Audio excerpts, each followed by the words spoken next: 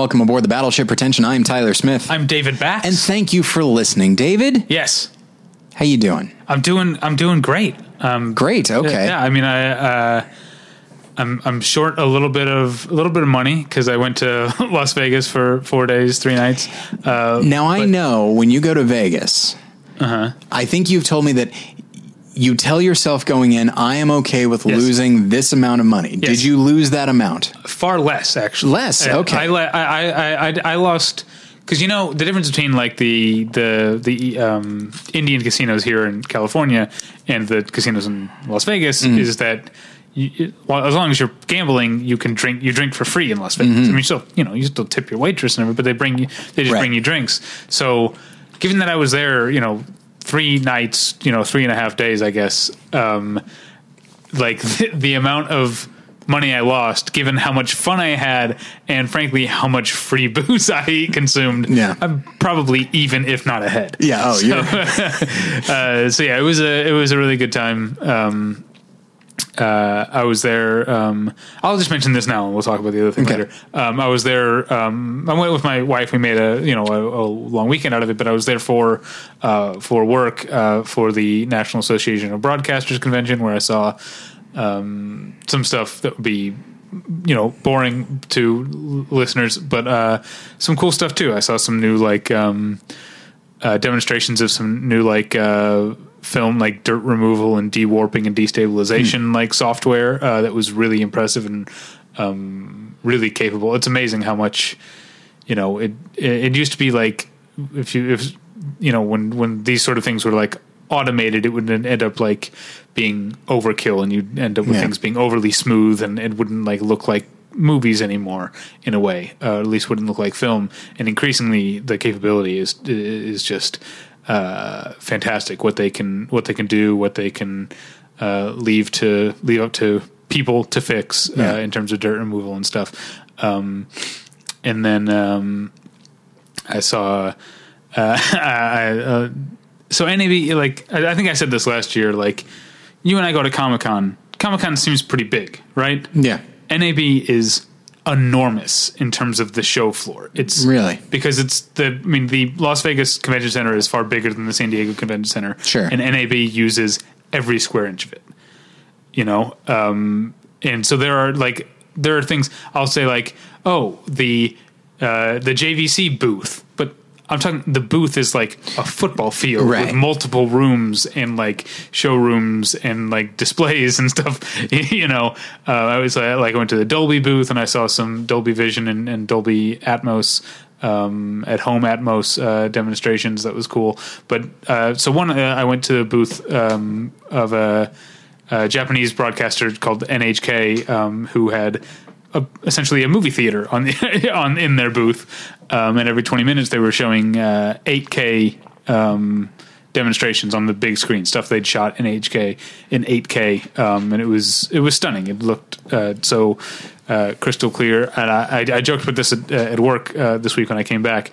I think I might be kind of into sumo wrestling now, because they showed some sumo wrestling footage on a big screen in 8K, and I was like, oh, I get why this is exciting. This is super cool.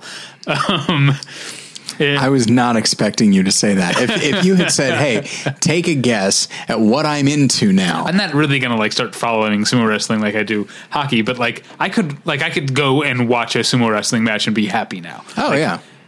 I get it. It's cool. There was one, the guy, the whole point is just to push him out of this circle, right? It seems so simple, but there's one they're like, oh, this guy's definitely going to push that guy. Look, he's on the balls of his feet. He's almost out of the circle, but then the guy who's getting pushed just shifts his weight, and the other guy just flies right past him. It's fucking awesome. And an 8K. So it was great. And then I went out to dinner with some people, and I actually met the guy who runs The Film Detective, who puts out those old Blu-rays of old movies. And that's run out of UCLA, I believe, right? Well, he's from Boston. Okay. But I think, I'm sure some of their restorations, UCLA seems to have in all sorts of restorations. Like when I look at a Film Detective Blu-ray, it says UCLA somewhere on the top. Are you thinking of Flickr Alley? No. Oh, okay. Like More Than One Lesson got sent a Film Detective Blu-ray of the vampire bat. Oh, that's what we were talking about. Yeah, and there at the top it said UCLA. Oh, I'm sure. I don't know in what capacity, but yeah. No, UCLA is big on, restoration. Yeah, so I've heard. I don't know why you're not more involved in that. Yeah, it seems like I should be. It's the thing that I know them for. Anyway, so Las Vegas was a blast. But like I said, I'm light a few shekels, so let's pay some bills. At this point, like the minute you said, like I said, all right, we're going to the sponsorship here. I got it. All right, you and I are a well-oiled machine, so well-oiled that we can't stop pointing it out. Exactly. Not an ounce of friction here. Okay. But like, how on the Jetsons, Rosie the robot was always like, "Look how smooth I'm rolling. Look how well my gears work." That's a weird place to go, but that's fine. Okay. I guess when I picture a well-oiled machine, I picture Rosie the robot. Wow. I guess I would think of, I'm going to say any other machine first. Why do I keep going to robots? Yeah, and robots in like bad things. Was the Jetsons bad? Probably. I don't remember. Okay, so I liked Eek Ork Op. What was it? Whoa. Yeah, Eek. You're right. That is. Yeah. Eek. Oh my gosh. That means I love you. I have to like. It's a very catchy song. I know. I haven't thought of that as a thing in, I'm going to say, decades. And now my mind cannot. Now you're going to have to listen to it. There's no question I have to listen to it. Okay. All right. This episode is brought to you by Mubi, a curated online cinema that brings its members a hand-picked selection of the best independent, international, and classic films. Every day, Mubi's curators introduce a new title, and you have 30 days to watch it. That means there's always 30 wonderful films to enjoy, all for only $5.99 a month. Plus, when you use their mobile apps, you can download films to watch offline. All right, so right now, Mubi is spotlighting Spanish director Jaime Rosales, featuring his films Solitary Fragments, Bullet in the Head, and The Dream and the Silence. That's one title. So I'm going to talk a little bit about these films. So, shot in a split-screen format, Solitary Fragments is the story of Adela and Antonia, two women living in a big city dealing with joy and sorrow. So as I was looking through these, I realized that this guy likes to play with format and likes to shoot things in a unique way. So that is shot split screen, so it's half the film that Timecode is, I would assume. Bullet in the Head is based on the true story of two Spanish police officers killed by Basque separatists in France. Here, Rosales, he also employs an unusual filmmaking style, shooting the entire film from a distance. No close-ups or anything like that. Mm-hmm. So he turns the film into an odd exploration of voyeurism, which I don't have Mubi at the moment. My membership lapsed, but that sounded so interesting to me. I love that kind of thing. I can get you a code for a free month. You know what? I've heard that. In fact, hang on. It's here, a paragraph down from what I'm about to say, which is The Dream and the Silence is the story of a young couple and their two daughters who experience a tragic accident while on vacation. This one he filmed in black and white, and I think he made this one, only like 5 years ago, but he shot it in black and white and in a very minimalistic way, and because he wants to try and turn it into this naturalistic film about family. So I don't know. This is a guy I hate to say it, but I haven't actually heard of him. I think I had heard of Bullet in the Head. That definitely sounds familiar. But I hadn't heard of these, and it sounds like a very interesting series that Mubi is putting out. So do check that out if that sounds interesting to you. There is a special offer for listeners of Battleship Retention. You can try Mubi free for 1 month. Just go to Mubi.com. That's MUBI.com/Battleship to redeem now.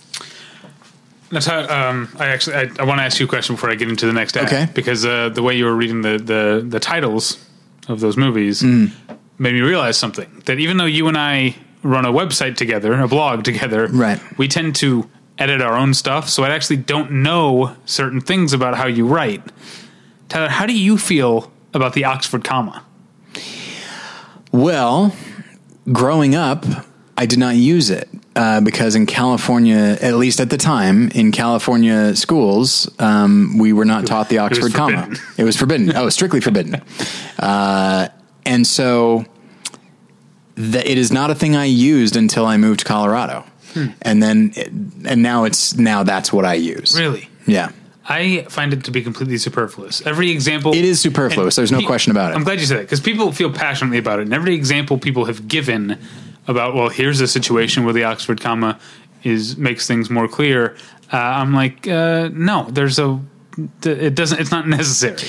I can see the point of it in that, it comes with a list. If you're listing 3 things, 1, 2, and 3. Okay.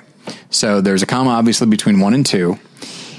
And I can understand putting a comma between 2 and 3. I can see it because you don't want to see 2 and 3 as one unit separate from 1.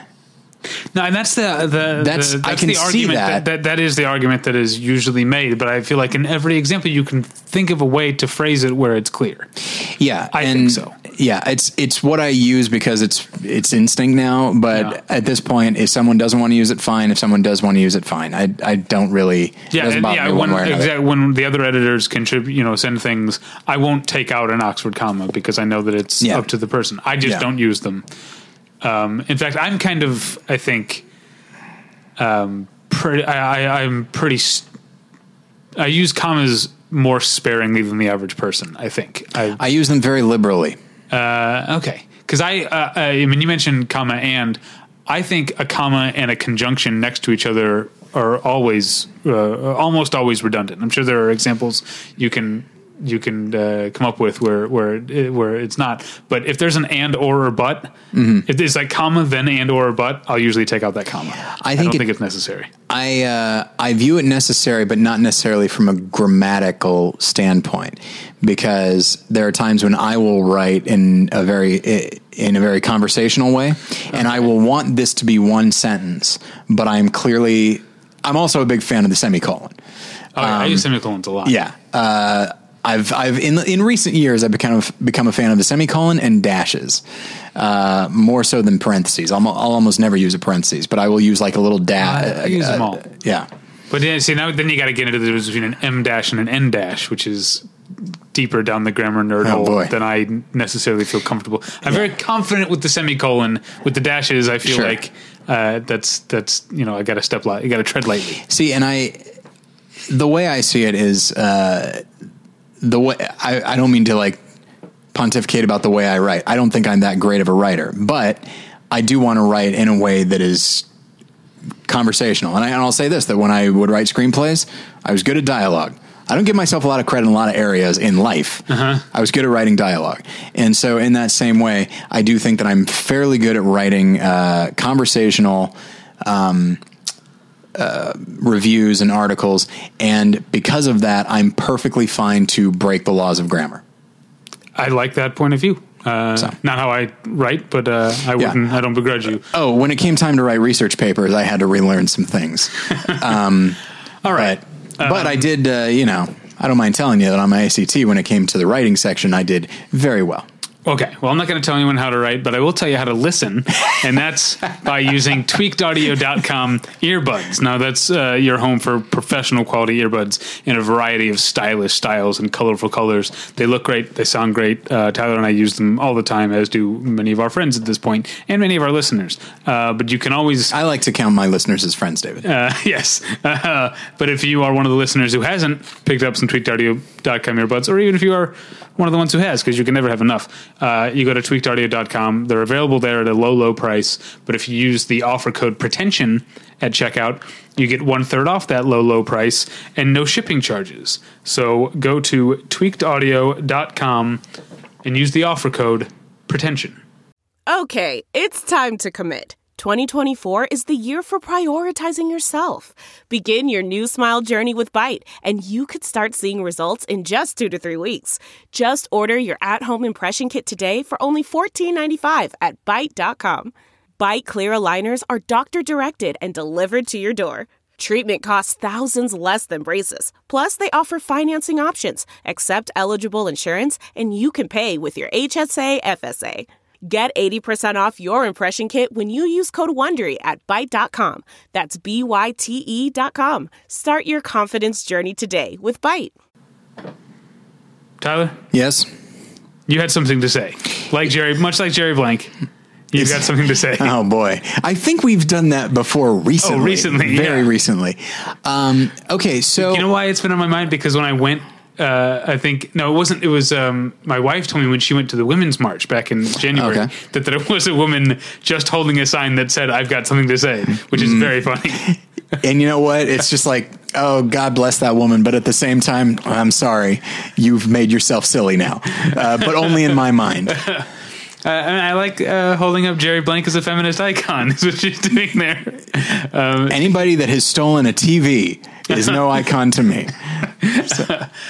Speaking of funny protest things, did you see the picture of the guy at the Science March this past weekend just holding up a case of Pepsi? Oh, that's funny. That's very funny. That's good. I like that. Okay, so so last week, it's no secret to anybody that David and I had something of a contentious... Things got a little bit hairy. I don't like... Sure. I don't use the word hairy in that regard. Yeah? I don't know why. But, and so everything is fine. We cut some stuff out. I can tell you that. But... Everything is fine, but one thing that, as we were talking about it after we were done recording, you said something that struck me, and I liked the way you phrased it, and it gave me a sense of optimism. And I'm not sure if that's how you meant it. I think it was, where you were talking about we, not you and me, but people, everybody in this country, and maybe even all around the world, that we're working through some things right now. I love that because it implies that we will get through things, but also it recontextualized all of this shit right now. Whether it be what's happening politically, what's happening academically, what's happening online, and just things are they're a little hairy. I don't mind telling you. And people are just so angry. And when you said, again, off mic, when you'd said, we're working through some things right now, it reminded me of this, that I've been married almost 12 years and my wife and I are very, at this point, comfortable in saying that we go through seasons of, we are incredibly happy and neither of us make the other mad. And then we go through seasons where often external circumstances, work stuff, money stuff, whatever, it stresses us out individually. And so then we start kind of going after each other, and it lasts for a month or two. And it's not like it's a terrible month, but, and we've been married long enough that we can identify a season when we're in one. And in being able to identify that, just say okay, well, we've been here before and we've come out of it. That doesn't mean that we are excused in treating each other like absolute shit or anything like that. But it just got me thinking that if I'm being optimistic, which is not my natural tendency, the idea that, as people are protesting and people are getting hurt. Now, if I'm one of the people that gets hurt, then obviously that's going to put a damper on my optimism. But or if someone I care about gets hurt, that's a different thing. But from a rhetorical standpoint, as far as how people are talking to one another, I do think that the way you phrased it, that we're working through some things, it gives me more than a glimmer of hope that in a few years, and it might be longer than we want it to be, but in a few years we will come out the other side, and that the country will be stronger as a result. Yeah, I absolutely think that. And what I say, I'll give a little bit more context, because I was saying it on behalf of. A lot of things, but one of the things that is happening that I think I'm sometimes guilty of, that I know a lot of my liberal, social justice minded counterparts are guilty of, is maybe a little bit of overcorrection. Like we're seeing things that have been uncommented on, unfairness for a long time. Sure. And I think there is a bit of sometimes we do overcorrect in terms of making generalizations about people, and dismissing certain things out of hand or whole cloth or whatever. And that's something that I think, again, this is the conversation you and I were having off mic. Like right. I try not to do that. I sympathize with people who are doing that right now, but I'm hoping, like you're right. hoping, that it will be short term and eventually, hopefully we'll get to a point where everyone feels like they can be heard. Right. And then we'll start listening more, I think, is kind of what I hope will happen. Because there are people who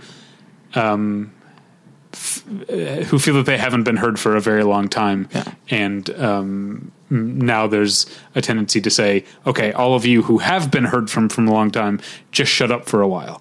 And I don't think that's the way forward, right. Long term, but I understand that impulse in the moment. And to keep the analogy going of my marriage, Jen and I have a cycle that we go into as far as and I won't go into it here, although we've talked about it on More Than One Lesson. There are certain things she does that just get to me, and there are things I do that get to her, and these things fit together really well, by which I mean horribly, because it really allows us to be angry. And the thing about a cycle is that it is circular, which means it's hard to quite determine where it started. Do you know what I mean? Oh yeah. Yeah. So along those lines, it's very, I'm sure. Yeah. You're married. You get it. But along those lines, if liberals are, in your own words, if they're guilty of occasionally overcorrecting, then conservatives are definitely guilty of digging in their heels unnecessarily. And it would be easy to say, well, we look at the liberals' overcorrection and we dig in our heels. But then it would be just as easy for a liberal to say, well, they dig in their heels, so we have to work harder we can't just correct, we have to overcorrect. And it's easy to just say, well, we're doing this in response to them. Both sides can say that. And if both sides can say that, then I think you can make an argument that oh, wait a second. Maybe let's both just try to stop doing this simultaneously. Not stop trying to correct and not stop trying to say well, hang on, maybe we don't need to go this far. But I forget who it was. I think it was Brandy Posey who was here. We were having an off mic conversation, and all these great off mic conversations. I know. The listeners I just need to. I need to keep the mic going at all times. This is why I need to bug this office. A Patreon subscriber. You'll have access to the lav mics that we're wearing all day, every day. I think I'll just do a Richard Nixon thing and just bug this office. But Brandy, I believe it was her first appearance, and we're going to talk about something political. And I, as I tend to do, just to give someone a heads up, I just said now I should say that I'm a little bit conservative. And she goes, "Oh, good." I was like, "What? I never hear that." And she goes, "You need both." And I was like, "Okay, what?" And she goes, "Well, and I believe the way she summed it up was, well, you need liberals to say, 'Hey, let's go.' And you need conservatives to say, 'Well, hang on a minute.'" And just was I present for that? I believe you were. You might have been in the restroom, but that's very funny. But that, it's obviously a simplification, but you do need both. And I think that's the problem right now is I think you have people who really might think you don't need the other person or you don't need the other side. And so, but eventually you do realize that you do need that other side, and we come out. Honestly, it's hard for me. I don't think it's going to happen while this man is in power. I don't think it's going to happen while Trump is president. I don't think it's possible. I'm saying let's not get the Secret Service called this. I just mean that it's a very divisive thing, and so absolutely. Whether he gets, maybe he'll get reelected, maybe he won't. That's funny. That's something my coworker said to me today, where she was being we were talking about because it's 25 years since the riots in 1992, right? This week, I think, and I obviously wasn't. I was only 9 years old and living in Missouri when it happened. Mm-hmm. She was here and she was talking about it, and she was talking about the city getting through it. And she was like, it makes me think we can get through what's going on right now. Yeah. And then she goes, but if this motherfucker gets reelected. Yeah. Yeah. And it's hard to know if he will or won't. That's the thing is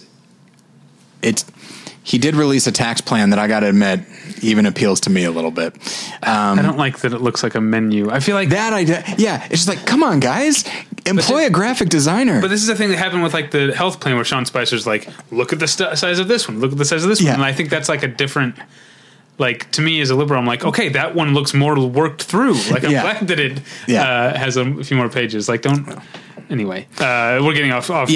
So the point is that like I don't think he can be reelected just because he's not doing any of the stuff that he said he was going to do. And even if you don't want him to do that, so for some people that's a success, but for conservatives they'll be like, well, I have no reason to reelect this guy. My hope is that he gets primaried, which would be amazing. That basically guarantees the Republicans won't win, but I'll take that. That would be probably be good for the party in the long run. Yes. But what needs to happen is the Democrats need to not fuck this up, because I think there's a panicky tendency to say, look how wrong things went. Yeah. We need to completely blow up our approach. And it's like, no. Democrats won the popular vote. In order to win next time, you need to tweak, not start over. And I'm seeing some things like, whoever next Democratic candidate or nominee is going to be needs to be more themselves and more, but like basically they're coded saying like needs to be more boisterous like Donald Trump, and it's like, no, a little bit, yes, a little bit, but really we just need to look at the few small places where this went. I say we. I'm not a Democrat. I'm an independent, not registered Democrat. But I am, part of the resist movement. Sure. And the opposition. So Democrats just I'll say they need to tweak, not start over. That's how I feel. It's a lot fuck themselves over if they try to nominate their Trump. Yeah. Oh, absolutely. And that's the thing is, if you head in that direction, that's exactly what Republicans said about Mitt Romney, is that he came off as like, oh, he's too stiff, he's too bland. We need someone who's really this, who speaks his mind and all that. And it's just like, Mitt Romney did speak his mind. He's just kind of a boring guy. And yeah, you don't want to go to populism, whether it be a liberal populism or a conservative populism, is always bad. I don't like it. Like there might be something that appeals to you, but such is the nature of populism. Something somewhere will appeal to you in that regard. You can't lead with that though. Anyway, the point is that if you follow my Twitter account or my Facebook account, then you know that like the last week, ever since that episode, honestly, or that movie journal, like I found myself in kind of a rough emotional place, and I felt, even though you or the listeners gave me no indication that I should feel bad about what I said, quite the opposite. But nonetheless, it's just like those conversations take a lot out of me. And if I feel like they're just going to continue in perpetuity with nothing good coming out of it, not because of what Battleship Retention is, but because of what the country is, and that this is just the new normal, this shitty, contentious, angry, hateful vibe that the country is now giving off and starting to spread to other countries as well. Like if that's the case, then those conversations, I would avoid them like the plague. But if in fact we are working through something, as you say, then I'm more inclined to steer into them and be less apologetic when we have them on the show. Yeah. If we're working, so when we say we're working through stuff, we're talking about the country, but listeners, we're going to be working through it on the show too. Yeah. So, don't be scared off. Think of it. I'll change analogies, using different analogies before all this awfulness and this exhaustion that we're feeling at this, think of it as like you're working out and you're feeling the burn. This means it's working. This means we're getting better. So it's like Head and Shoulders shampoo. That means it's working. Yeah. Yes. Okay. if you at home would like to work through the website, here's what you might find. That doesn't give a good connotation. No, it doesn't. But there's a ton of stuff going on, so I'll try and get through this. But Dane Linford wrote about a whole bunch of new Czech Republic films. I almost said Czechoslovakia. More than half of my life, it has not been Czechoslovakia, but it was like imprinted on me at a young age. Well, when you see stripes, it's Czechoslovakia. It's like going into Wisconsin. So Dane wrote about a bunch of new Czech films for the covering the Czech That Film Tour. Aaron wrote up all 4 days of Ebert Fest, which isn't technically called that. It's Roger Ebert's Film Festival, I think is what the technical name.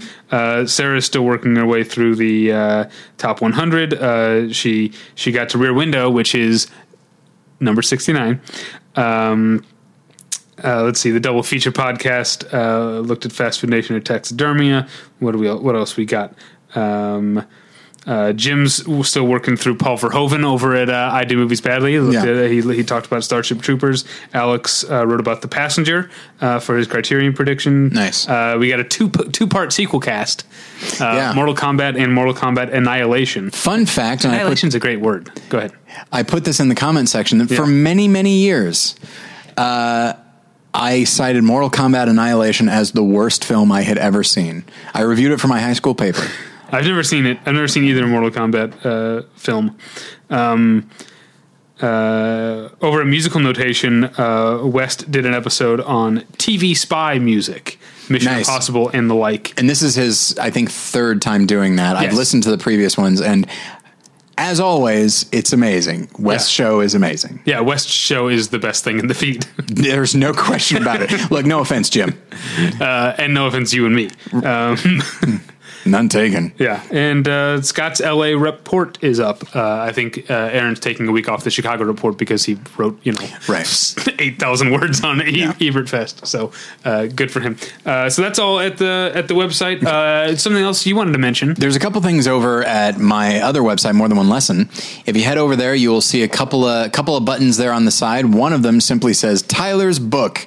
I was going to put Worth Watching, but people might not know what that means. But Tyler's Book, you know what that is. My book. But no question about it. Once I get my big shipment in, I'm going to post that 10-hour video and you will watch it, all of it. But I'm taking pre-orders for my book, Worth Watching. I have the printed proof right here in front of me. I'm very happy with how it turned out. Yeah. And so, it's going to be $15. At the moment, I am only shipping to the United States and Canada because since I'm shipping this myself, I don't think I can ship overseas. I am working on turning it into an ebook, but that's probably a little bit down the line. So if you're interested in getting this book of reviews and essays of mine, then you can find that at morethanonelesson.com. And I will be setting up a separate website specifically for the book, but that's, again, a little bit down the line. And then also, if you live in the Orlando area, in fact, I'll just say the entirety of the South. It's Orlando and environs. There you go. Which means the entire South. That's the way I see it. Look, if it's humid, here's what you do. Yeah.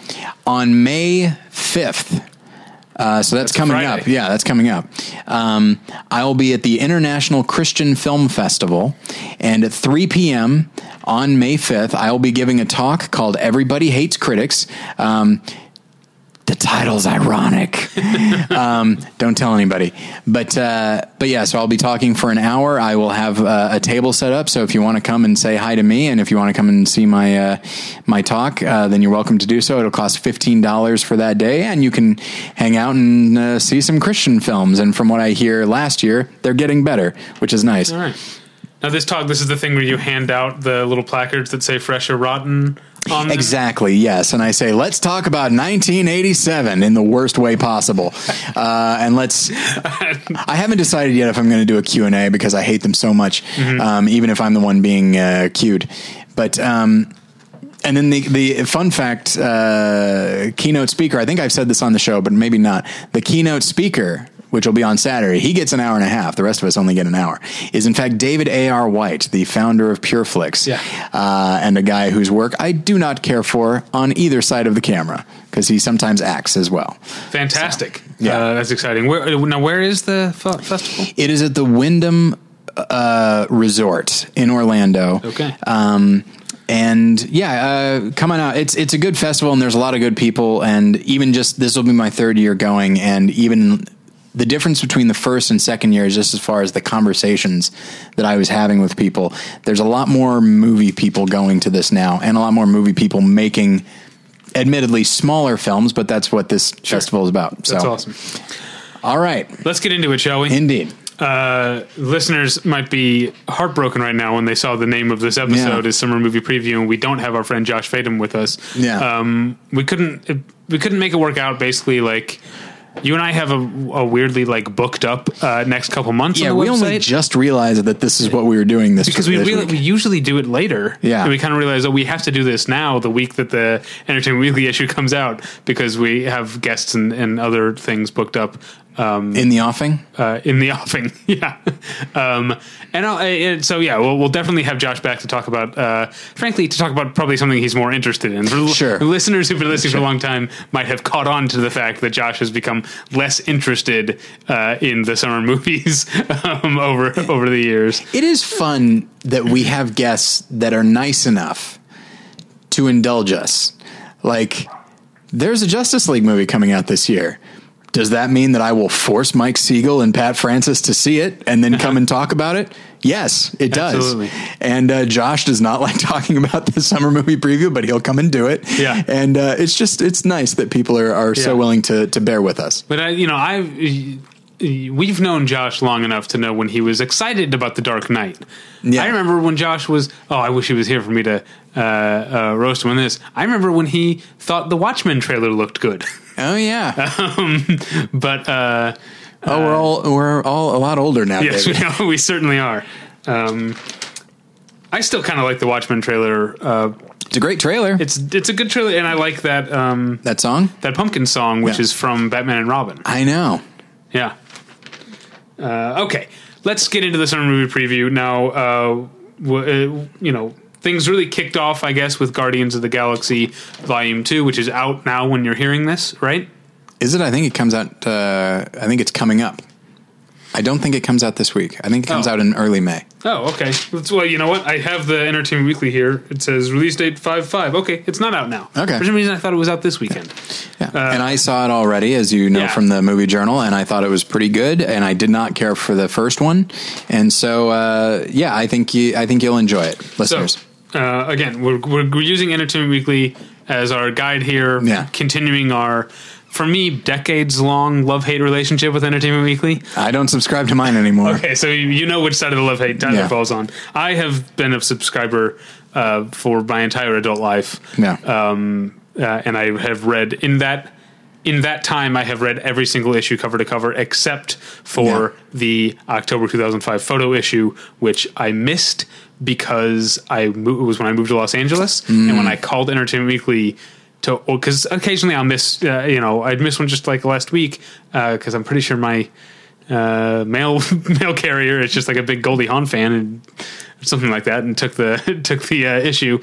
So I called Entertainment Weekly when I missed that issue, and they were like, "Yeah, we're out. We sold out of them." Wow.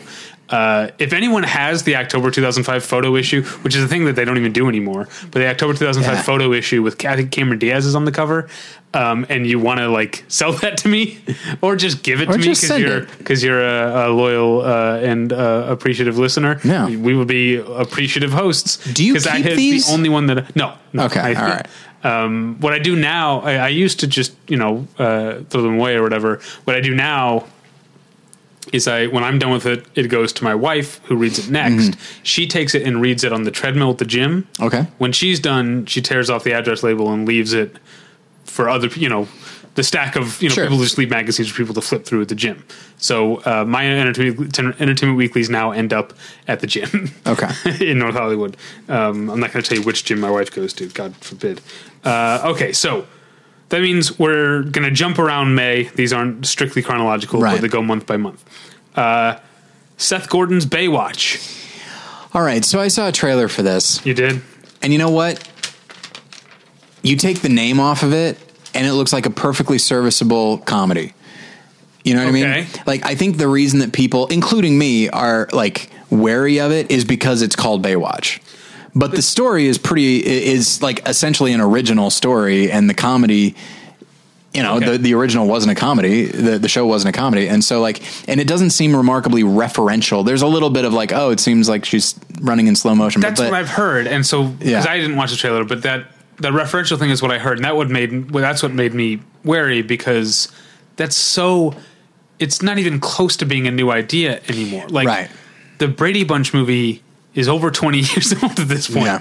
And really funny, by the way, if people haven't seen the Brady Bunch movie. Yeah. And I understand it's worked occasionally, the Jump Street movies are pretty good. I think Starsky and Hutch is okay. I remember liking Starsky and Hutch, but I just saw it the once, but I remember thinking it was funny. So I think this is going to be that, and Zac Efron is funny, and I think Dwayne Johnson is very funny, and so it could be the trailer made me chuckle a couple of times, and so it could be good. But I think the only reason that people, not the only reason, but one of the reasons that people are quick to dismiss it is because it's just called Baywatch. If it was called anything else, Beach Patrol or something like that, I think people would be more okay with it. Okay. It could be another Chips. Remember when they remade Chips a month ago and everyone forgot? Yeah, it could be that. All right. Here's one I think you're excited about. Oren Moverman's new movie, The Dinner. Yeah, I wanted to see I wanted to go to the screening of that, but I was not able to. Though, you know what? I looked at some reviews, and they said it was only okay. Yeah, which is a bummer. It looks weird for him. It looks a little arch for him, based on I just saw a trailer before a movie that I saw. Yeah, he doesn't strike me as that type. Yeah, maybe he's trying something new, which I don't begrudge him. Speaking of trying something new, David Michôd has made a dark comedy called War Machine, starring Brad Pitt. Oh yeah, I don't remember anything about it. It takes Brad Pitt plays a U.S. Army general in Afghanistan. Yes, okay. I haven't seen the trailer. I just know that it's like a dark comedy satire thing. Yes, David Michôd is known for Animal Kingdom and The Rover, which both have hilarious movies. The Rover has some dark laughs in it, but you wouldn't call it not enough that it's a prevailing tone. Yeah. So I am interested to see him to see David Michôd do comedy. Do you here's the thing, and I don't say this really for any political reasons, and I know this sounds terrible. Part of me just feels like I think I'm good as far as either Iraq war movies or Afghanistan war movies. There have been a bunch of them in a small amount of time. And so if somebody says I felt this way about American Sniper, and I know that was a true story, but just part of me just thinks what new are you going to bring to it? And if this is a dark comedy, that's what it's bringing to it. Yeah. And every movie is a chance to be new, but I know, when I get a screening invite for a World War II era historical piece, there's a part of me that's okay, but then I'll go, and then sometimes they end up being great, and then sometimes they end up being exactly what I thought they'd be. Yeah, it's how I felt about Anthropoid, and I even put it in my review. That's just what is this going to bring to it? And I feel like if it's telling a true story, then usually the true story is unique enough that it's worth telling. Mm-hmm. But yeah, if they're going to go dark comedy with it, then I'm mostly okay. But there's just certain things that I don't know. You can make a great movie out of anything. Don't get me wrong, but at the same time,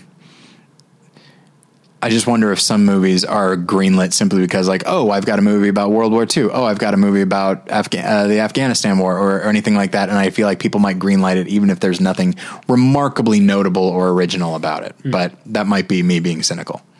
All right. Have you heard of this movie, Everything, Everything? I have heard of it, and I feel like I just saw a trailer for it. It's kind of a it's boy in the plastic bubble, but it's girl in the plastic bubble type of thing. With what's the only reason I think it's worth mentioning is it's Amanda Stenberg, who was Rue in the first Hunger Games movie. Oh, okay. And then went back and finished high school, but I guess from what I understand has become something of a YouTube star in that time. That's neat. Is now coming back to the big screen, and apparently has. I was just reading in this Entertainment Weekly, has 3 more movies in the can or in production right now. So she's roaring back. But good for her to go back and finish her schooling. Yeah. She seems like she's got a good head on her shoulders. I don't know anything about the movie. Okay. All right. Next up, Pirates of the Caribbean 5. I was talking with a friend of the show, Dave Platt, about this. Jack Sparrow in the first Pirates was such a delight. It was just completely out of left field. And if you think about the way that character is written, he didn't need to be played like that. Mm-hmm. Johnny Depp got an Oscar nomination out of it. Yeah. It was so weird and refreshing. Yeah. And then there are elements in the second film. I like the Davy Jones character played by Bill Nighy. Is it Nighy or just Nye? I think it's just Nye. I feel like I just read that somewhere. But I like that character. And then there's a couple neat sequences, but just this series, even though it brings in good actors, you got Jeffrey Rush, eventually you had Ian McShane. This time you have Javier Bardem, and it has some interesting imagery as well. But for the most part, I just feel like where can you go at this point? Like, the novelty of Jack Sparrow has run out for me. Yeah. Because now there's really nowhere else for Johnny Depp to take him. Except on the Pirates of the Caribbean ride, which he apparently did yesterday. That's what I want to talk about. Which is kind of neat. I like the idea of that. Because here's what I think. I think about how, like what you're talking about, everything that is cool and dangerous and risky, it doesn't get beaten.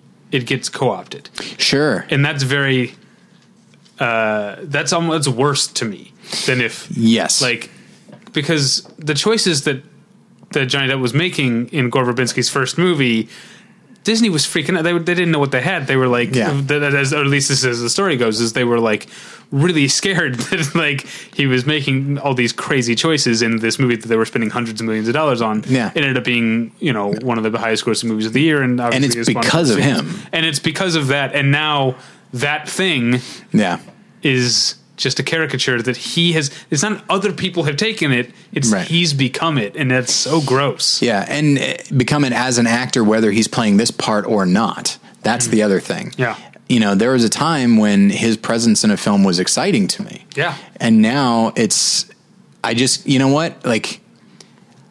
I'm excited for his presence in a film in which he plays just a regular guy, or as close to a regular guy as possible. I didn't like Black Mass that much, but I thought he was quite good in it, and I thought he was. I feel like he's gone. He's where Matthew McConaughey is now too. Is that he's so convinced that he's a great actor that he feels like he has to show it all the time, and that's why I hated that Matthew McConaughey movie Gold, where it's just like.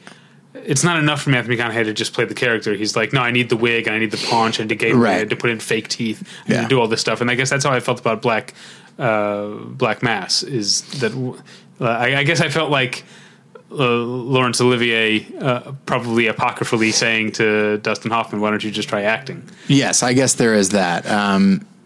I think I don't know. It's that performance. It's certainly not as reined in as Public Enemies, which is a movie I don't like that much. But that performance is great. I'd like to see more of that. And then my friend Dave said, "It's Donnie Brasco was a long time ago."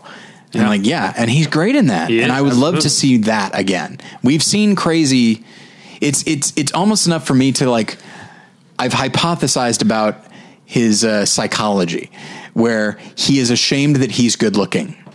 And so has just created these grotesque characters for so long that he just hides behind it and is now afraid to just be himself. You know what I want from him? I don't want another Donnie Brasco eventually. Yeah. What I want him to make another Secret Window.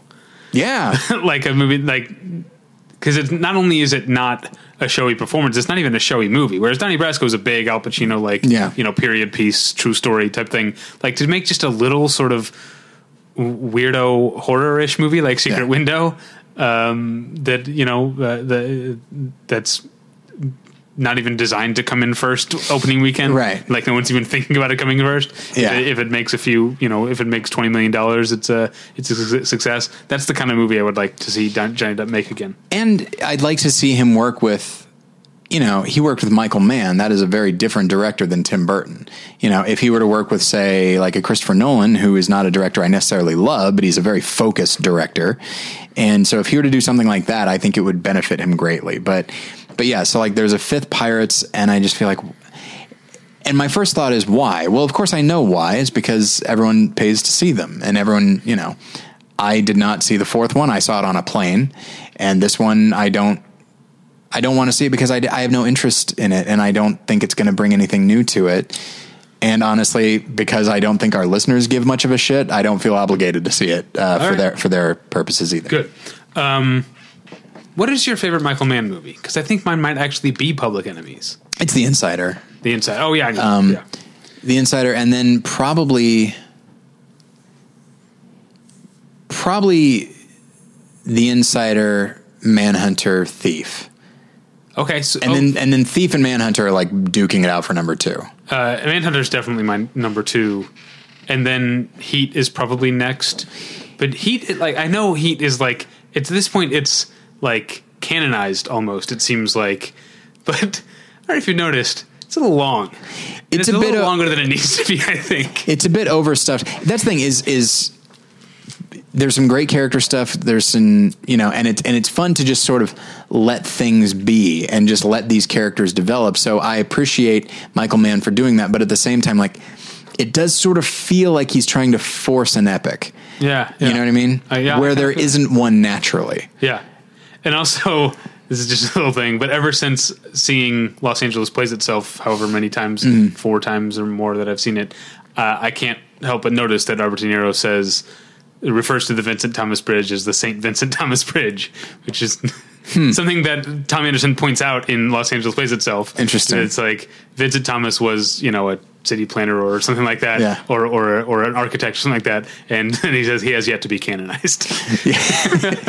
Yeah, it would appear that the Italian in Robert De Niro is really coming out. But also, the Vincent Thomas Bridge is also a very it's beautiful down there in San Pedro, but it's also a very sad place now because that's where Tony Scott threw himself from. That's right. So that's a sad I always thing. think of Tony Scott when I see which is not, I don't go down to San Pedro that often, Right. but when I do see the Vincent Thomas Bridge, that's what I think. Rest in peace. Indeed. Okay, moving on to Snatched, which I think I'm hesitantly optimistic about, even though I don't like Jonathan Levine's movies. I didn't like 50-50. And also I didn't like Trainwreck, the last Amy Schumer movie, but I blame that on Judd Apatow. But I still do like Amy Schumer, I feel like, even though I know she's, stepped in it a few times in the past year or so. I saw, okay, look, I don't like to push this button. I did see someone put together a 26-minute, not so much a video essay, but just a bunch of examples of possible joke thievery. I've heard about and you know what? It's hard to deny. Yeah. The wording, there are some things, some things absolutely parallel thought. They in the Snatched trailer, these criminals ask Amy Schumer what her password is, and she says 1, 2, 3, 4, and then so this person then references the code on the briefcase and Spaceballs 1, 2, 3, 4, 5, and it's okay, that's parallel thinking. I can absolutely buy that. But then there are certain things. Wait. Okay. Where it's I'm sure Amy Schumer's seen Spaceballs. Undoubtedly, yes, but I don't think she's trying to rip that off. Whereas when Dave Attell, he's talking about, I'm sorry, David, he's talking about his balls, as he is wont to do. And he literally says, he goes, look, on my best day, my balls smell like the inside of a sneaker, something like that. Cut to her talking about on her best day, her vagina smells like such and such. And it's and she even says, I believe she even says on her best day a couple of times. And that was... Yeah, but again, that's not the joke. That's not the punchline. I'd have to watch this thing. I mean, that's... A lot of people emulate other comics. I know. And that's not what the punchline is. The punchline is... My genitals smell a certain way on their best day. That's pretty damn close. And there are many, many other examples. Not that keeps me from wanting to see the movie. I like Goldie Hawn. Exactly. I'd like to see her again. The final reason and the strongest reason is that I like Goldie Hawn a lot. And she hasn't been in a movie in 15 years. Yeah. And I feel like the two of them might have some nice chemistry. Yeah. They're remaking Overboard. Why? Because they remake everything. But... Is Overboard a thing people know? Oh, yeah. Okay. Yes. But it's, I think it's a little bit smart that they're switching the genders Oh, okay. Still doesn't make it ethically okay what the one character does to the other. That's always been my problem with Overboard. I know nothing about Overboard. Oh, okay. So Goldie Hawn plays a rich woman. Okay. Kurt Russell plays a widower working man with Okay. 4 rambunctious kids, maybe 5. I can't remember. Okay. He's got a shit ton of kids. And he's like working on her boat while she and her rich husband, Edward Herman, are docked, upstate or whatever in this small, coastal town or whatever. And she falls off the boat. She's rude to him because she's rich and mean. Yeah. She falls off the boat, gets amnesia. He finds her downriver and he tells her, "You're my wife, don't you know? These are your kids, don't you know?" And like moves her into his home and convinces her to essentially take care of his house and kids and sleep with him. And the 80s. I know. And then at the end, she gets her memory back and then decides to stay with him because she's fallen in love with him through this Stockholm syndrome. It's like, it's creepier than Passengers in a way. And yet it's seen as this, I think switching the genders takes some of the cultural connotation away from that. Still not ethically okay. Yeah. But anyway, speaking of Overboard, as much as I think it's dumb, it has. This is something I had not seen Overboard before I knew my wife, and she is nuts about this movie. And something she pointed out to me that I think is one of the funniest things of Goldie Hawn's career, which is the dream sequence that she has. Okay. And in the dream sequence at the end, confetti starts raining down. And so she's spinning and looking up, but confetti keeps getting in her mouth. So she's like doing the like spitting out these little pieces of confetti, but still in her like dream sequence and enjoying it. It's hilarious. I could watch that shot like on repeat. Goldie Hawn's delightful. We got to go faster. Indeed. 3 Generations I haven't heard much about except for the press release I got today in that the Weinstein Company successfully lobbied it down to a PG-13. Which one is it? I don't remember. 3 Generations. I don't even know what it's about. It starred Naomi Watts, Elle Fanning, and Susan Sarandon, and it's about transgender people. Oh, okay. I'm not sure what the premise is, Okay. and I guess it was given an R rating, and Weinstein was arguing if these characters, same situations, were not trans, this would be PG-13. They made the case, got it argued down to PG-13. And now it's time for a summer smash. What? Why is it coming out right now? I like counter-programming. I guess those are the movies I'm more likely to see.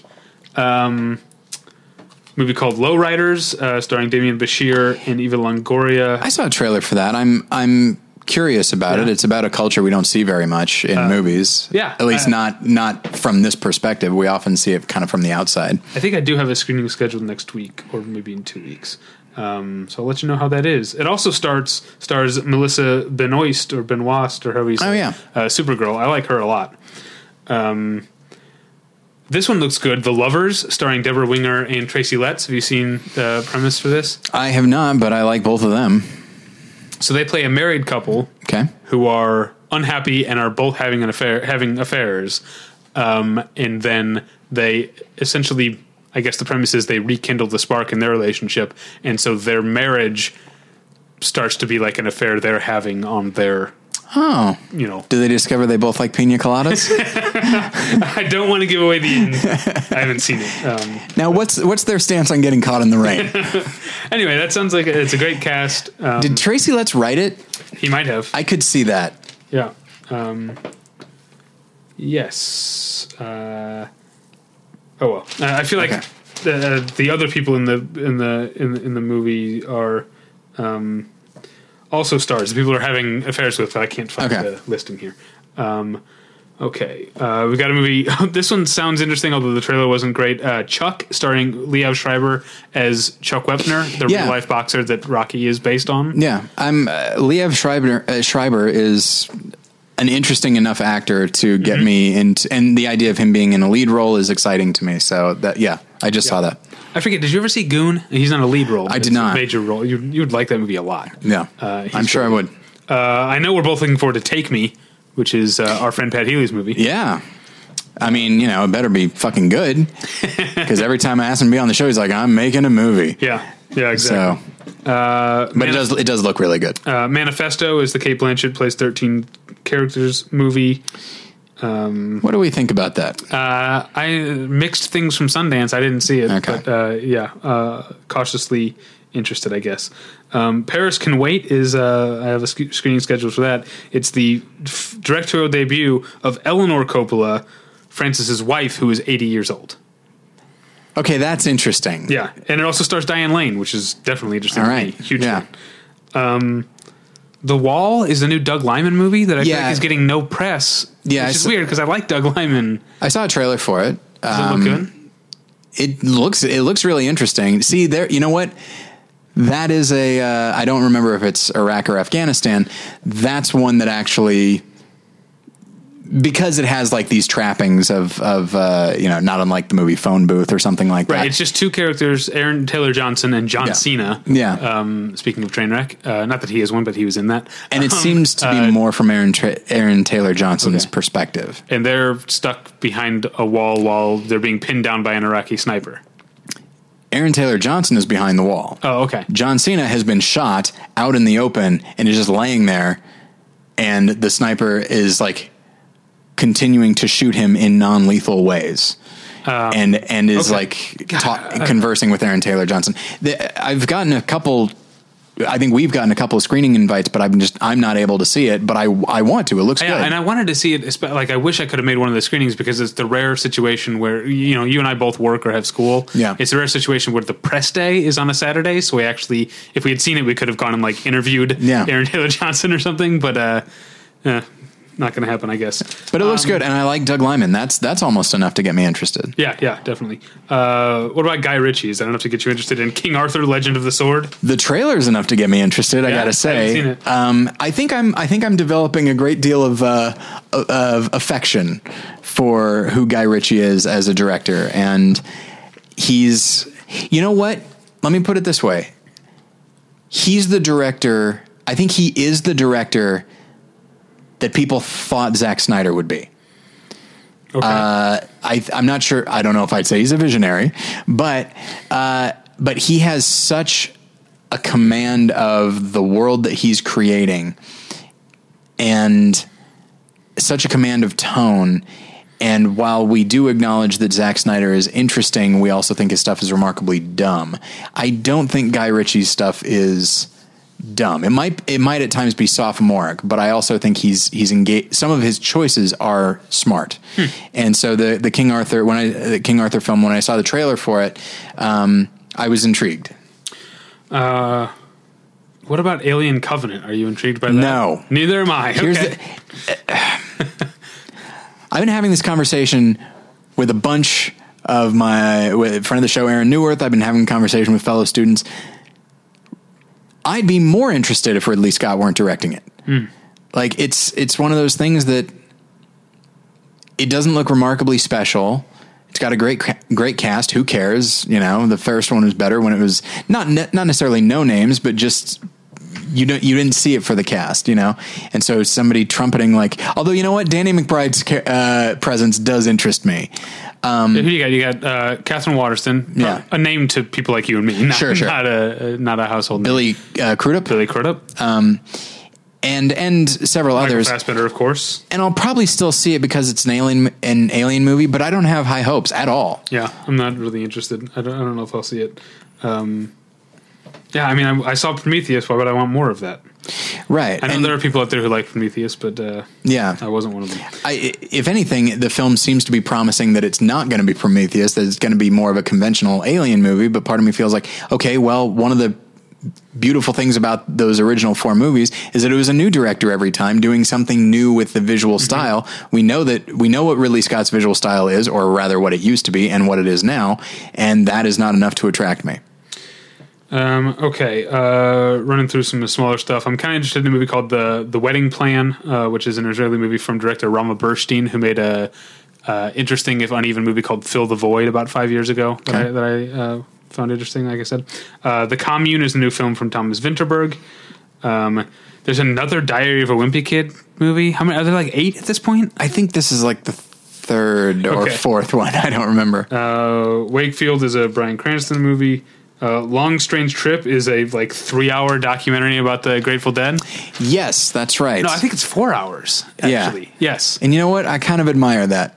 That's a lot of time to spend with the Grateful Dead, but I guess it's as long as one of their songs feels. All right, Despicable Me 3. Moving on, I guess. The Mummy. You and I are both professed Tom Cruise fans. Yeah. And I can't get excited about it. Who directed this? Alex Kurtzman. Oh. Yeah, no thank you. Yeah.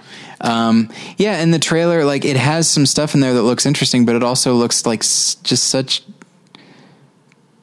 so boring and just uneventful.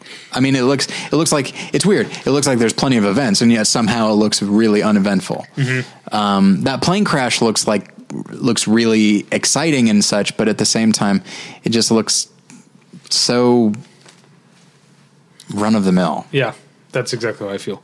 Now I'm a little bit interested in The House, which is the Amy Poehler, Will Ferrell, Jason Mantzoukas comedy. I did see a trailer for that, and that looks really funny. Yeah, they open a casino in their house. And okay. the more movies that Jason Mantzoukas acts in as a fun supporting character, but not in only 1 or 2 scenes, that's a win. And he looks like he's very, very funny in this film. Cars 3.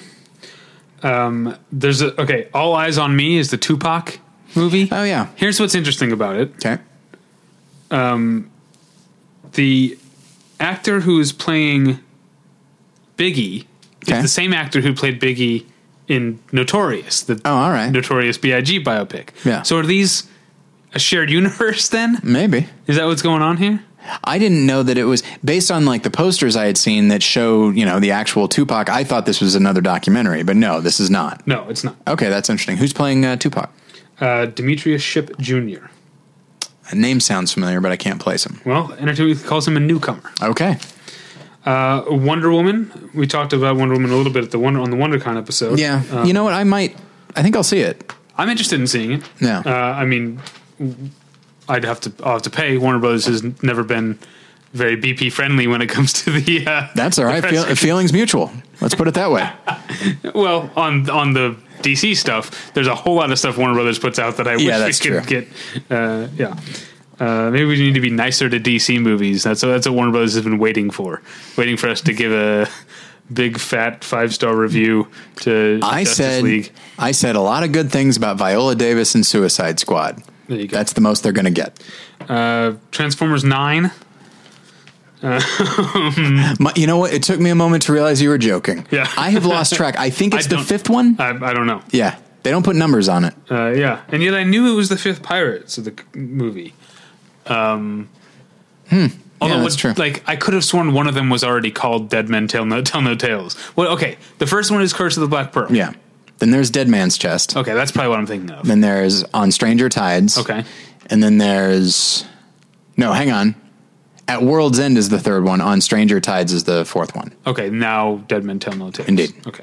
They're running out of pirate stuff to say. One could just be called Pirates of the Caribbean. Arr. Yeah. What would that one be rated? Okay. Let's see. I don't know much about Band-Aid. I know you saw Churchill. I did. About it? Yeah, no thank you. Well, this is weird. Okay. As we're into June now. Well, okay, we're into June. Good. Entertainment Weekly has I, Daniel Blake listed as a June release. I saw this in the theater in December. Maybe it just got a wide release? New York and Los Angeles release last year, maybe, and it's getting a wider release. Anyway, I saw it. I know people are over the moon about it. It's not my favorite Ken Loach film. Okay. Great lead performance, though. Let's see. See, these little ones, they don't put the director in, so I don't always know. Yeah. Beatrice at Dinner is a Selma Hayek movie. I don't know who directed it. Oh, I saw that trailer. It looked horrible. Oh, okay. The Hero I saw at Sundance. That's with Sam Elliott, right? Sam Elliott and Laura Prepon and Kristen Ritter, and it actually has a great cast. Nick Offerman. The scenes with Sam Elliott and Nick Offerman are the best stuff. I really wanted to like it because it's the same director, Brett something, who made I'll See You in My Dreams with Clyde Danner, which I was over the moon about. And this one didn't live up to it. I didn't like The Hero very much. That's too bad. Okay. The movie called My Cousin Rachel, starring Rachel Weisz as Rachel. I feel like, that sounds familiar to me, but I can't. Yeah. Now I can't place I'm not it. even going to say the name of this movie because I'm an adult and I don't say that. So, Oh, yeah, all right. yeah. I would love people to guess what that one is. Yeah. If they're following along in their Entertainment's Weekly, they can do it. Yeah. Okay. Oh, Rough Night is the, I guess it's the Lady Very Bad Things, right? Yeah, I saw a trailer for that, and it's just, and that's, you know what, that's on one level good for them, but on the other, it's just like, yeah, but now you're just the lady that. I don't know. Yeah, it's unfortunate. It doesn't look good to me. Yeah. I'm interested in The Big Sick. I know people who saw it at Sundance were over the moon about Yeah. it. I've said that phrase twice in less than a minute. Yeah. I know it was a big hit at Sundance. Michael Showalter as a director is not really my thing. I didn't like Hello, My Name is Doris very much. I feel like he's a guy that, like, for being a part of a groundbreaking comedy troupe, as a director, he's almost frustratingly, like, conventional and almost milquetoast. Yeah, I could see that. I've heard more about just the cast of this film than anything about the movie itself. So maybe it's that. Yeah, I know it has Holly Hunter in it, which is always a selling point. Absolutely. Here's one I'm very much excited about: The Beguiled, the new Sofia Coppola movie, Oh, yes. Okay. starring Colin Farrell and Elle Fanning and Kirsten Dunst and a bunch of other young women. All right. There's it's a remake of a Clint Eastwood movie, or I think it's based on the same source material as a Clint Eastwood movie. Okay. Which is basically about is it the Civil War? It's a wounded soldier who's taken in to, what's the word? Rehabilitate or whatever. Sure. At an all girls boarding school. And so Kirsten Dunst, here's how old you and I are. Kirsten Dunst plays like the teacher. Oh, wow. And Elle Fanning is the young lead, I guess. Yeah, isn't that? Yeah, nuts? that's very strange. All right. I don't know anything about 47 Meters Down, except that it stars Mandy Moore. Okay. I'm fine to move on. Okay. The Book of Henry is the new Colin Trevorrow movie. Oh, that looks horrible. Yeah? Have you seen anything about it? No. Holy shit. It looks like, you know what? It looks like this year's Demolition for me. Oh, I feel like I'm going to have to see it. If I'm wrong, so be it. I don't think I am. I cannot. It looks like this weird blend of genres, but not in a good way. It looks like it doesn't know what it's trying to be, but it's just trying to be everything. And I mean, I'm astonished. It's because he made Jurassic World that this movie is allowed to exist at all. But man, it does not deserve to. Based on the trailer and what I've heard about it, it could be great. And if it is, I will say it is. Yes. I can't imagine it being. That sounds like a delightful risk, challenge. Like, sure. Yeah, that's how I felt like. We talked about Zack Snyder earlier. Like, long-time listeners have heard me say this a million times, but going into Sucker Punch, I was like, there's a 90% chance this is going to be a disaster, and a 10% chance it's going to be a masterpiece, and it somehow ended up being both. Yeah. Don't get me wrong, I still hate Sucker Punch. Sure. But it is like the most Zack Snyder movie, right? It does. I said it when we did our profile of him. I feel like if you watch 300 and Sucker Punch, you get his view of the two sexes, you know, and this is how they fight. So there's some sort of biopic of a Canadian folk artist. It's called Maudie, Maudi, and what I'm super excited about is the cast, the pairing, Sally Hawkins and Ethan Hawke. Not just because their names are great, but because those are two actors I really like. And also, it seems like a weird pairing in a way. Yeah. But I'm excited to see them play off each other. I'm more excited for her than for him. I've never been a huge Ethan Hawke fan. I know that about you. I get it. I've always been a big Ethan Hawke. I don't dislike him, but he is not a draw. Well, you know what it is that you've never seen the Before movies. Yeah. And that's a big part of what it is. Yeah. What it is for me. Yeah. All right. The Bad Batch I'm excited about because that's the new film from Anna Lily Amirpour, who made A Girl Walks Home Alone. Oh, okay, at yeah, Night. And this one stars Keanu Reeves. So you've got, I love when weirdos work together. Yeah. You got a couple of weirdos making a weird movie, I hope. Get some Crispin Glover in there, and now we're talking. Now, I'm not sure if anyone on film Twitter has mentioned this movie Baby Driver.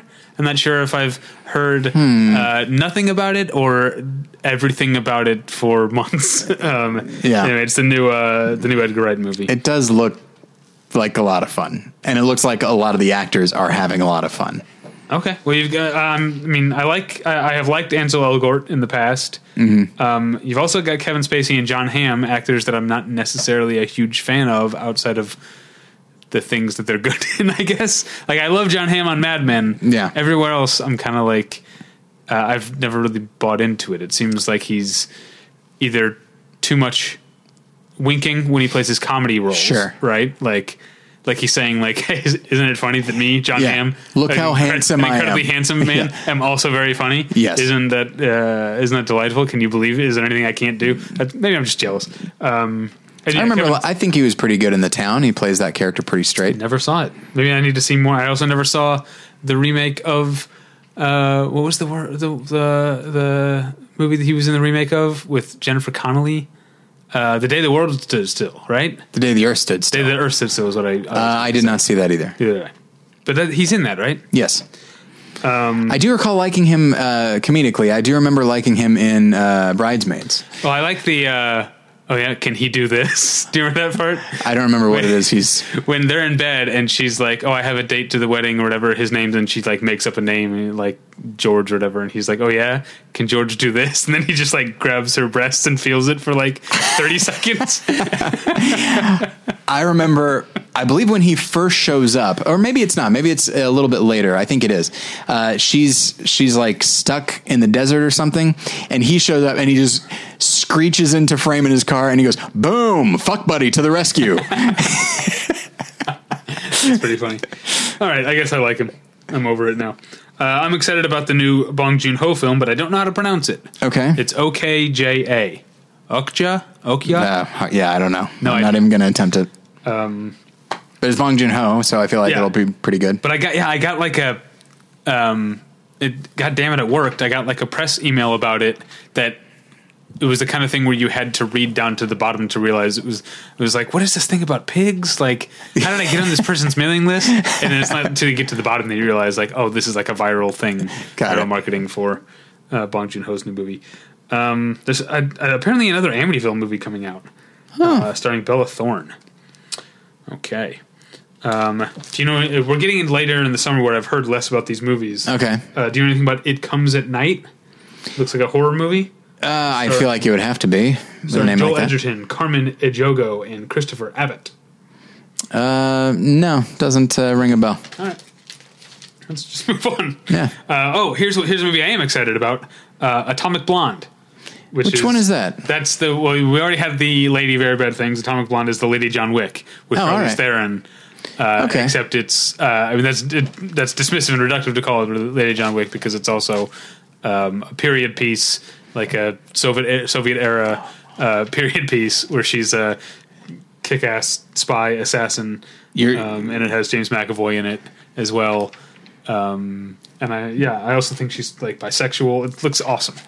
You know what? You had me in Soviet era. I like the idea of like, is she a British spy or an American spy, or is she a Soviet spy? No, I don't think she's. I think she's American, and like James McAvoy is her handler or something. Or no, he's the. It's like what's Felix Leiter? Is that the Sure. It's like, imagine that switched, I guess, where the American one is the badass. Not that Felix Leiter's not a badass, right? He's got his own thing going.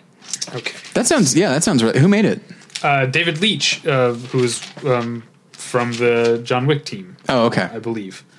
That sounds fun. Yeah. All right. An Inconvenient Sequel. Never saw the first one. Is this a sequel? Scared Enough. Is this a sequel to An Inconvenient Truth? Yeah. It was one of the opening night films at Sundance. Oh, okay. Yeah. What was the buzz coming out? You know, I feel like it just like went away. Like No one was saying it was bad, but also like by the end of the second day, no one was talking about it anymore. Is kind of how it felt. I feel like an argument could be made that like I assume Al Gore is a part of it again, Yeah. right? That like, yeah, we don't need this now. Like we've got plenty of people talking about this stuff already, you know? Spider-Man Homecoming. You know what? I like this actor, Tom Holland, playing Spider-Man. I like the idea of Michael Keaton as a villain. And it looks really interesting because it includes, Tony Stark as a sort of, guiding force, as sort of a mentor. And I think that's a neat idea. Yeah. So I wasn't as over the moon. I'm going to use that term. I wasn't as crazy about the trailer as some people, but it also, there's enough there to intrigue me.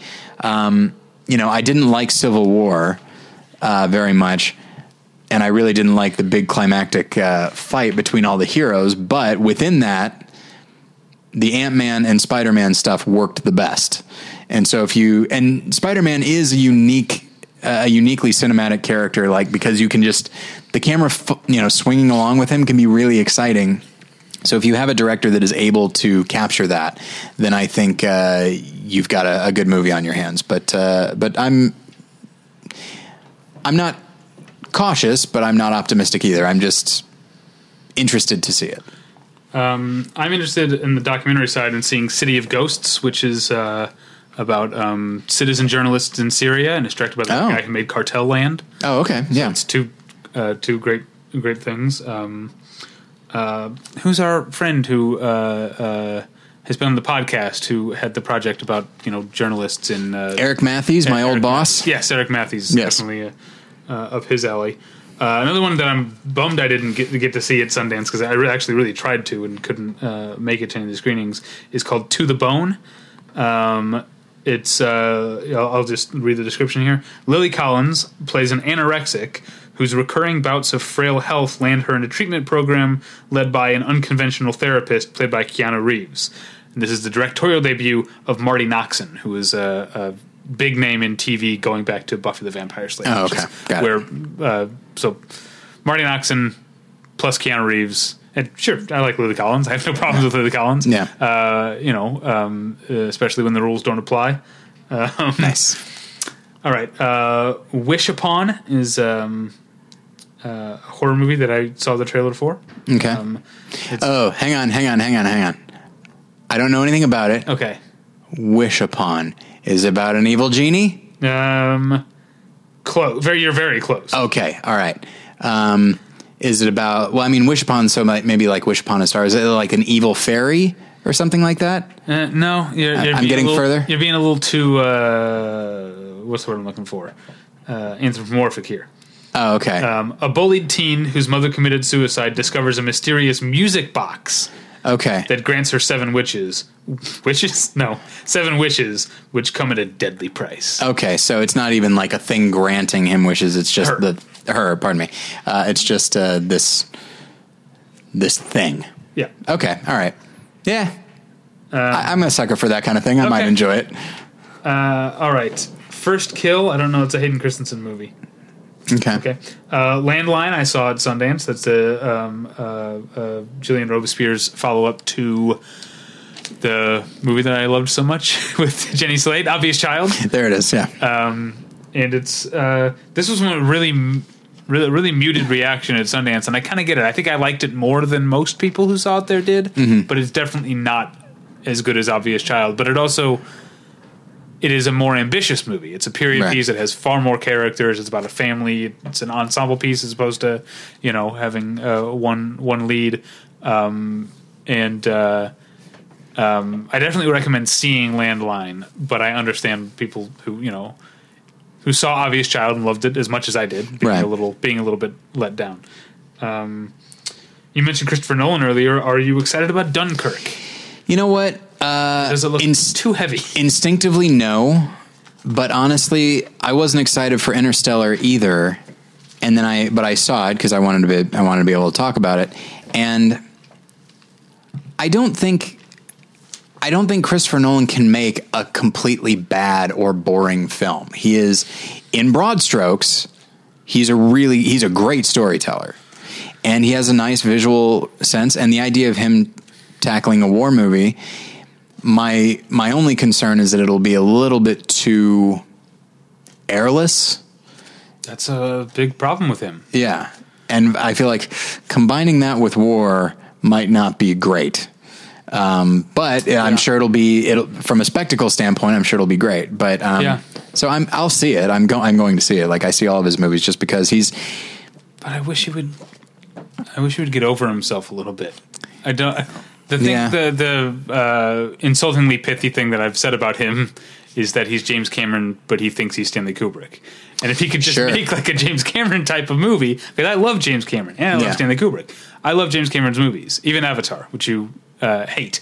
I love James Cameron, and I wish if Christopher Nolan would just make a big, sappy, that sort of smart/dumb thing that James Cameron does really well, like that's very emotional, it's full of pathos. If he could make that and not try and do the airless, like intellectual thing, I would love it. But and I think honestly that's why I responded to Interstellar as well as I did. Not that I loved it by any stretch, but there was a surprising amount of emotion in there. And up until that moment, I thought that Christopher Nolan was a pretty emotionless, you talk about the idea of like sentimental. It's like, oh, and sappy. No way. Like that's not him.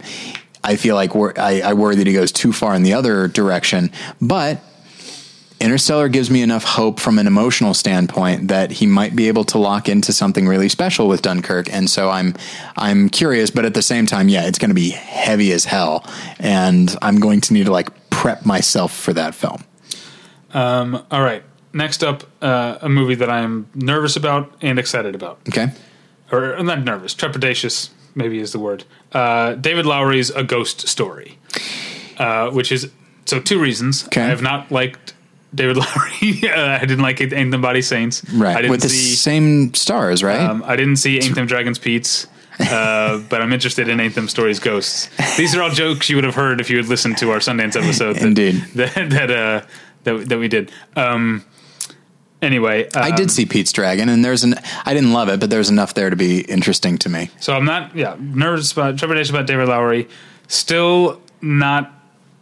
There's still a little bit of an ick factor with Casey Affleck, I think, after like the allegations that have come to light. But it also has Rooney Mara. Yeah, can't go wrong. And like everyone who saw this at Sundance loved it. Like I think it was Scott's favorite movie at Sundance. It is a horror movie, correct? I mean, to the degree that story. And that separation, like that. What do you call it? I can't think of the word, but anyway, that distinction. Oh, okay. Makes me more interested because while I did not love Pete's Dragon, if you had told me, which you are now telling me, that director would go on to make A Ghost Story, I'd be like, that's perfect. But do you know the hook of A Ghost Story? I don't. So Casey Affleck plays the ghost. Okay. But this isn't like CGI shimmery thing or whatever. He's literally a guy under a bedsheet with holes in it. Oh. He actually is a dead ghost who's walking around and Rooney Mara can't see him. But that's what he looks like. It's just a guy under a bedsheet with the eye holes in it. That's kind of great. Pete's Dragon, there's a nice quiet command of tone to it. And so I feel like him doing a ghost, quite literally a ghost story, I think would be interesting. Okay. I don't know much about Girls Trip. It stars Queen Latifah, Jada Pinkett Smith, Regina Hall, and Tiffany Haddish. I don't know who that last person is. But that's a good cast. Yeah. I'm pretty sure that movie's not for me, but it's not aimed at you. It doesn't mean you won't like it. Right. No, I know. What I'm saying is it always excites me when there's a movie that's that's aimed at a very specific subset of viewers that don't get to see a lot of movies, or sorry, they're not thought of when Hollywood makes movies. Yeah, they don't get a lot of movies made for them, unfortunately. Right. But I'm still, if I see it, I'm not going to like give it any points for that. Right. Of course not. Of course not. Yeah. All right. The Emoji Movie. I don't have any thoughts really. I don't care. I don't like that. To me is, and maybe it's funny, Lego Movie was all right, but like at the same time, like I can't picture how it could be good. But I've been wrong before. Yeah, and I could be wrong again. It's got a good voice cast. Yeah, T.J. Miller, Patrick Stewart, James Corden. I guess I like James Corden. I don't really have any thoughts. Who directed it? Tony Leondis. I don't know who that is. Yeah. Okay. Patty Cakes, another movie that played at Sundance. So many movies played at Sundance. I feel like I saw a lot of movies there, and then there's all these movies here coming out I didn't see. Yeah. But they were there. Let's see. Wowed Sundance with her self-assured portrayal of Patricia something, an aspiring rapper from a dilapidated New Jersey town. So it's about an aspiring rapper. War for the Planet of the Apes. I didn't even realize there was another one of these coming out. I'll see it. I liked these other ones, and I think this will be. Here's my concern, though, and this is something I said in my review of the last one, is that it feels like they're moving too slow. But I guess when you get to War of the Planet of the Apes, it's like, all right, now we're actually going to commit to this, which means characters are going to die.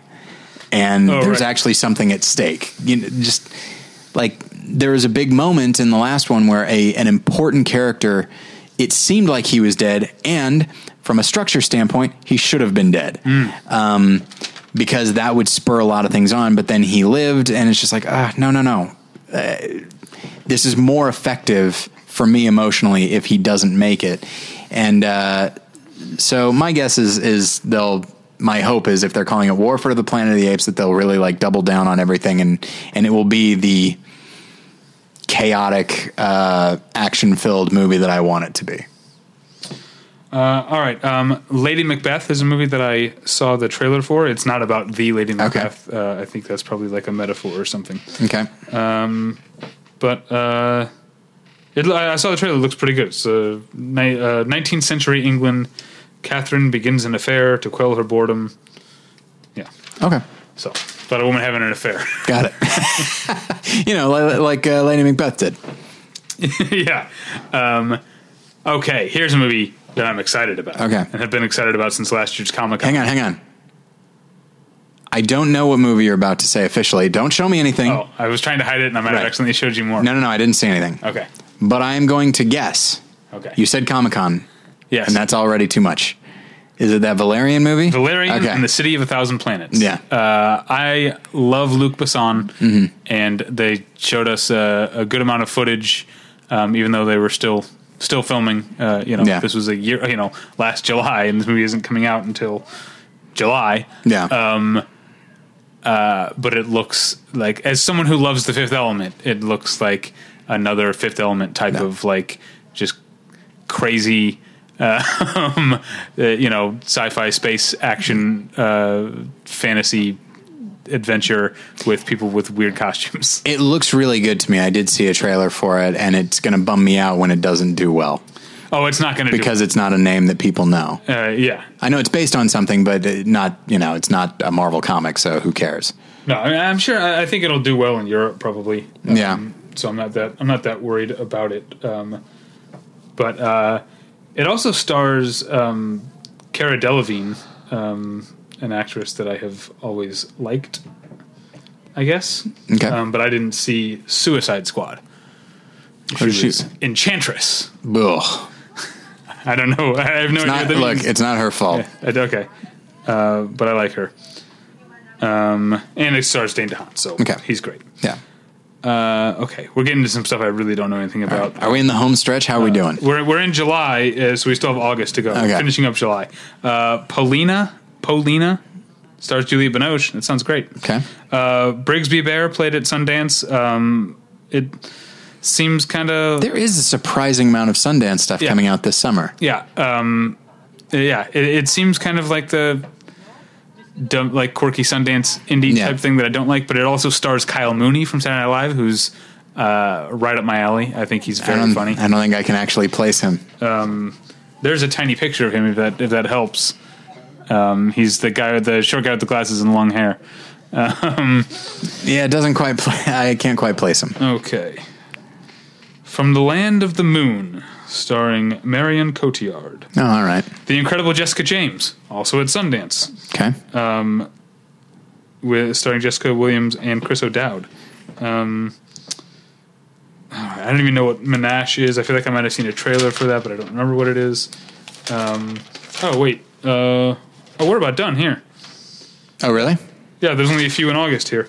The Dark Tower apparently is coming out. You'd think we would have been inundated with advertising by now.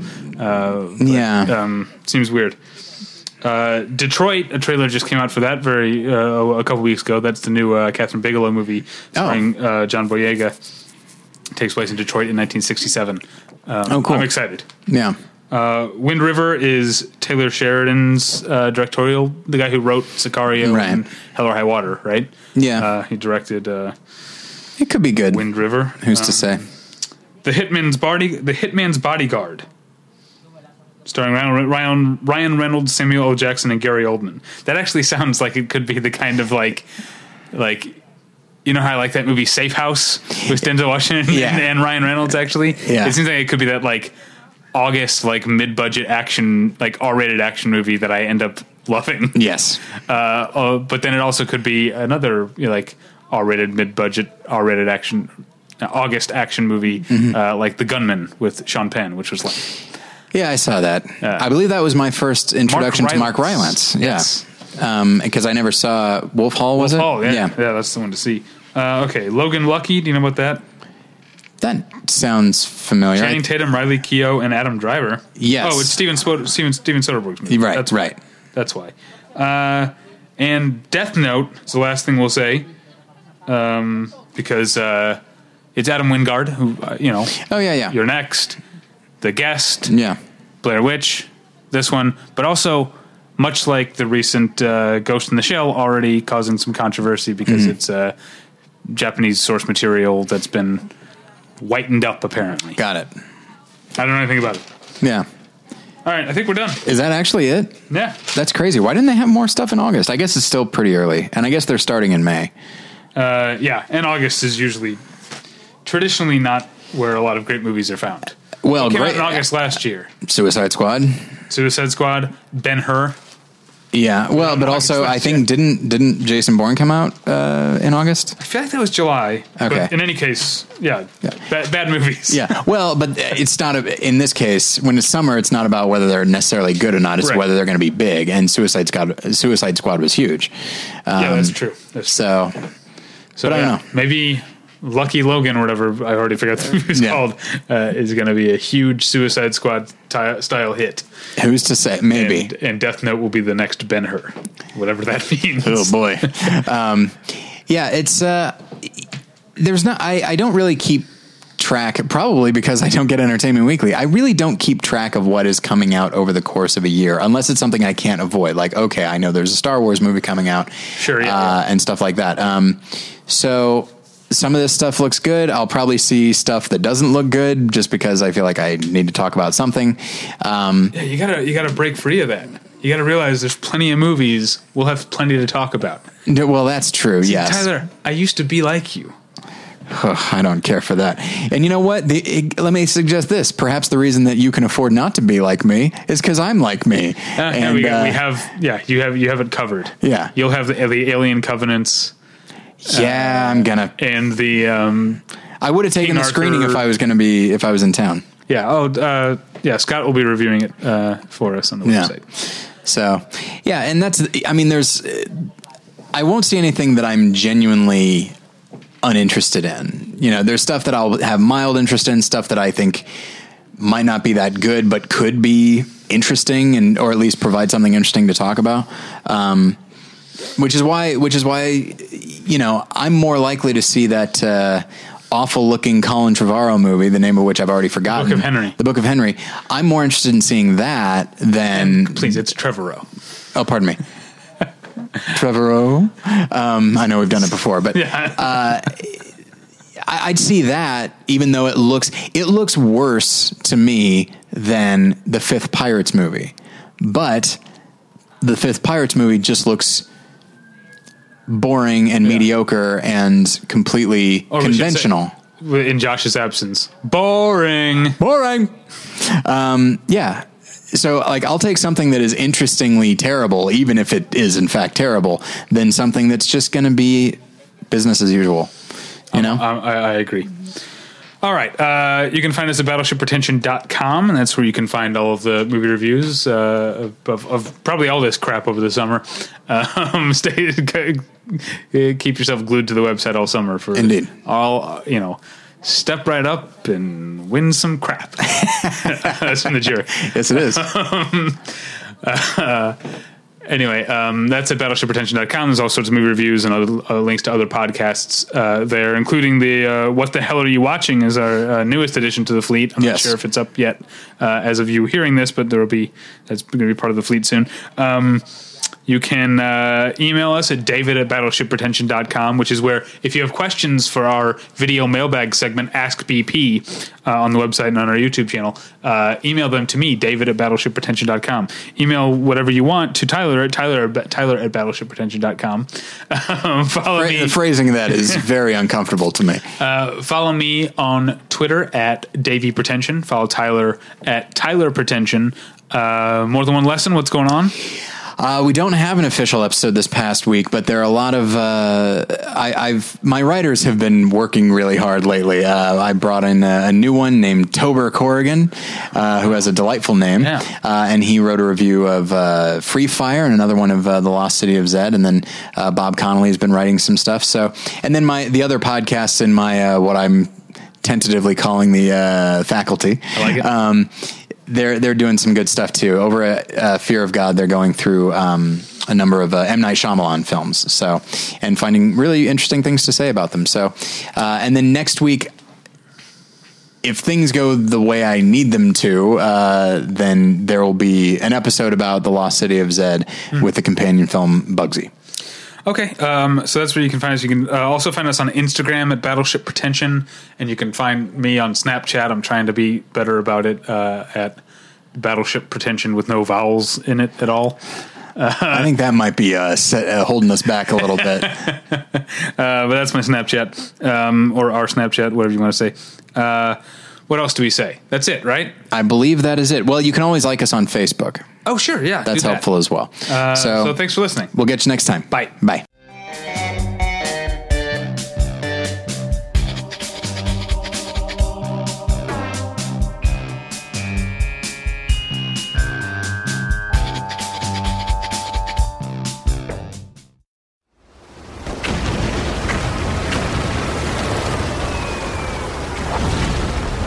This program is a proud member of the Battleship Pretension Fleet.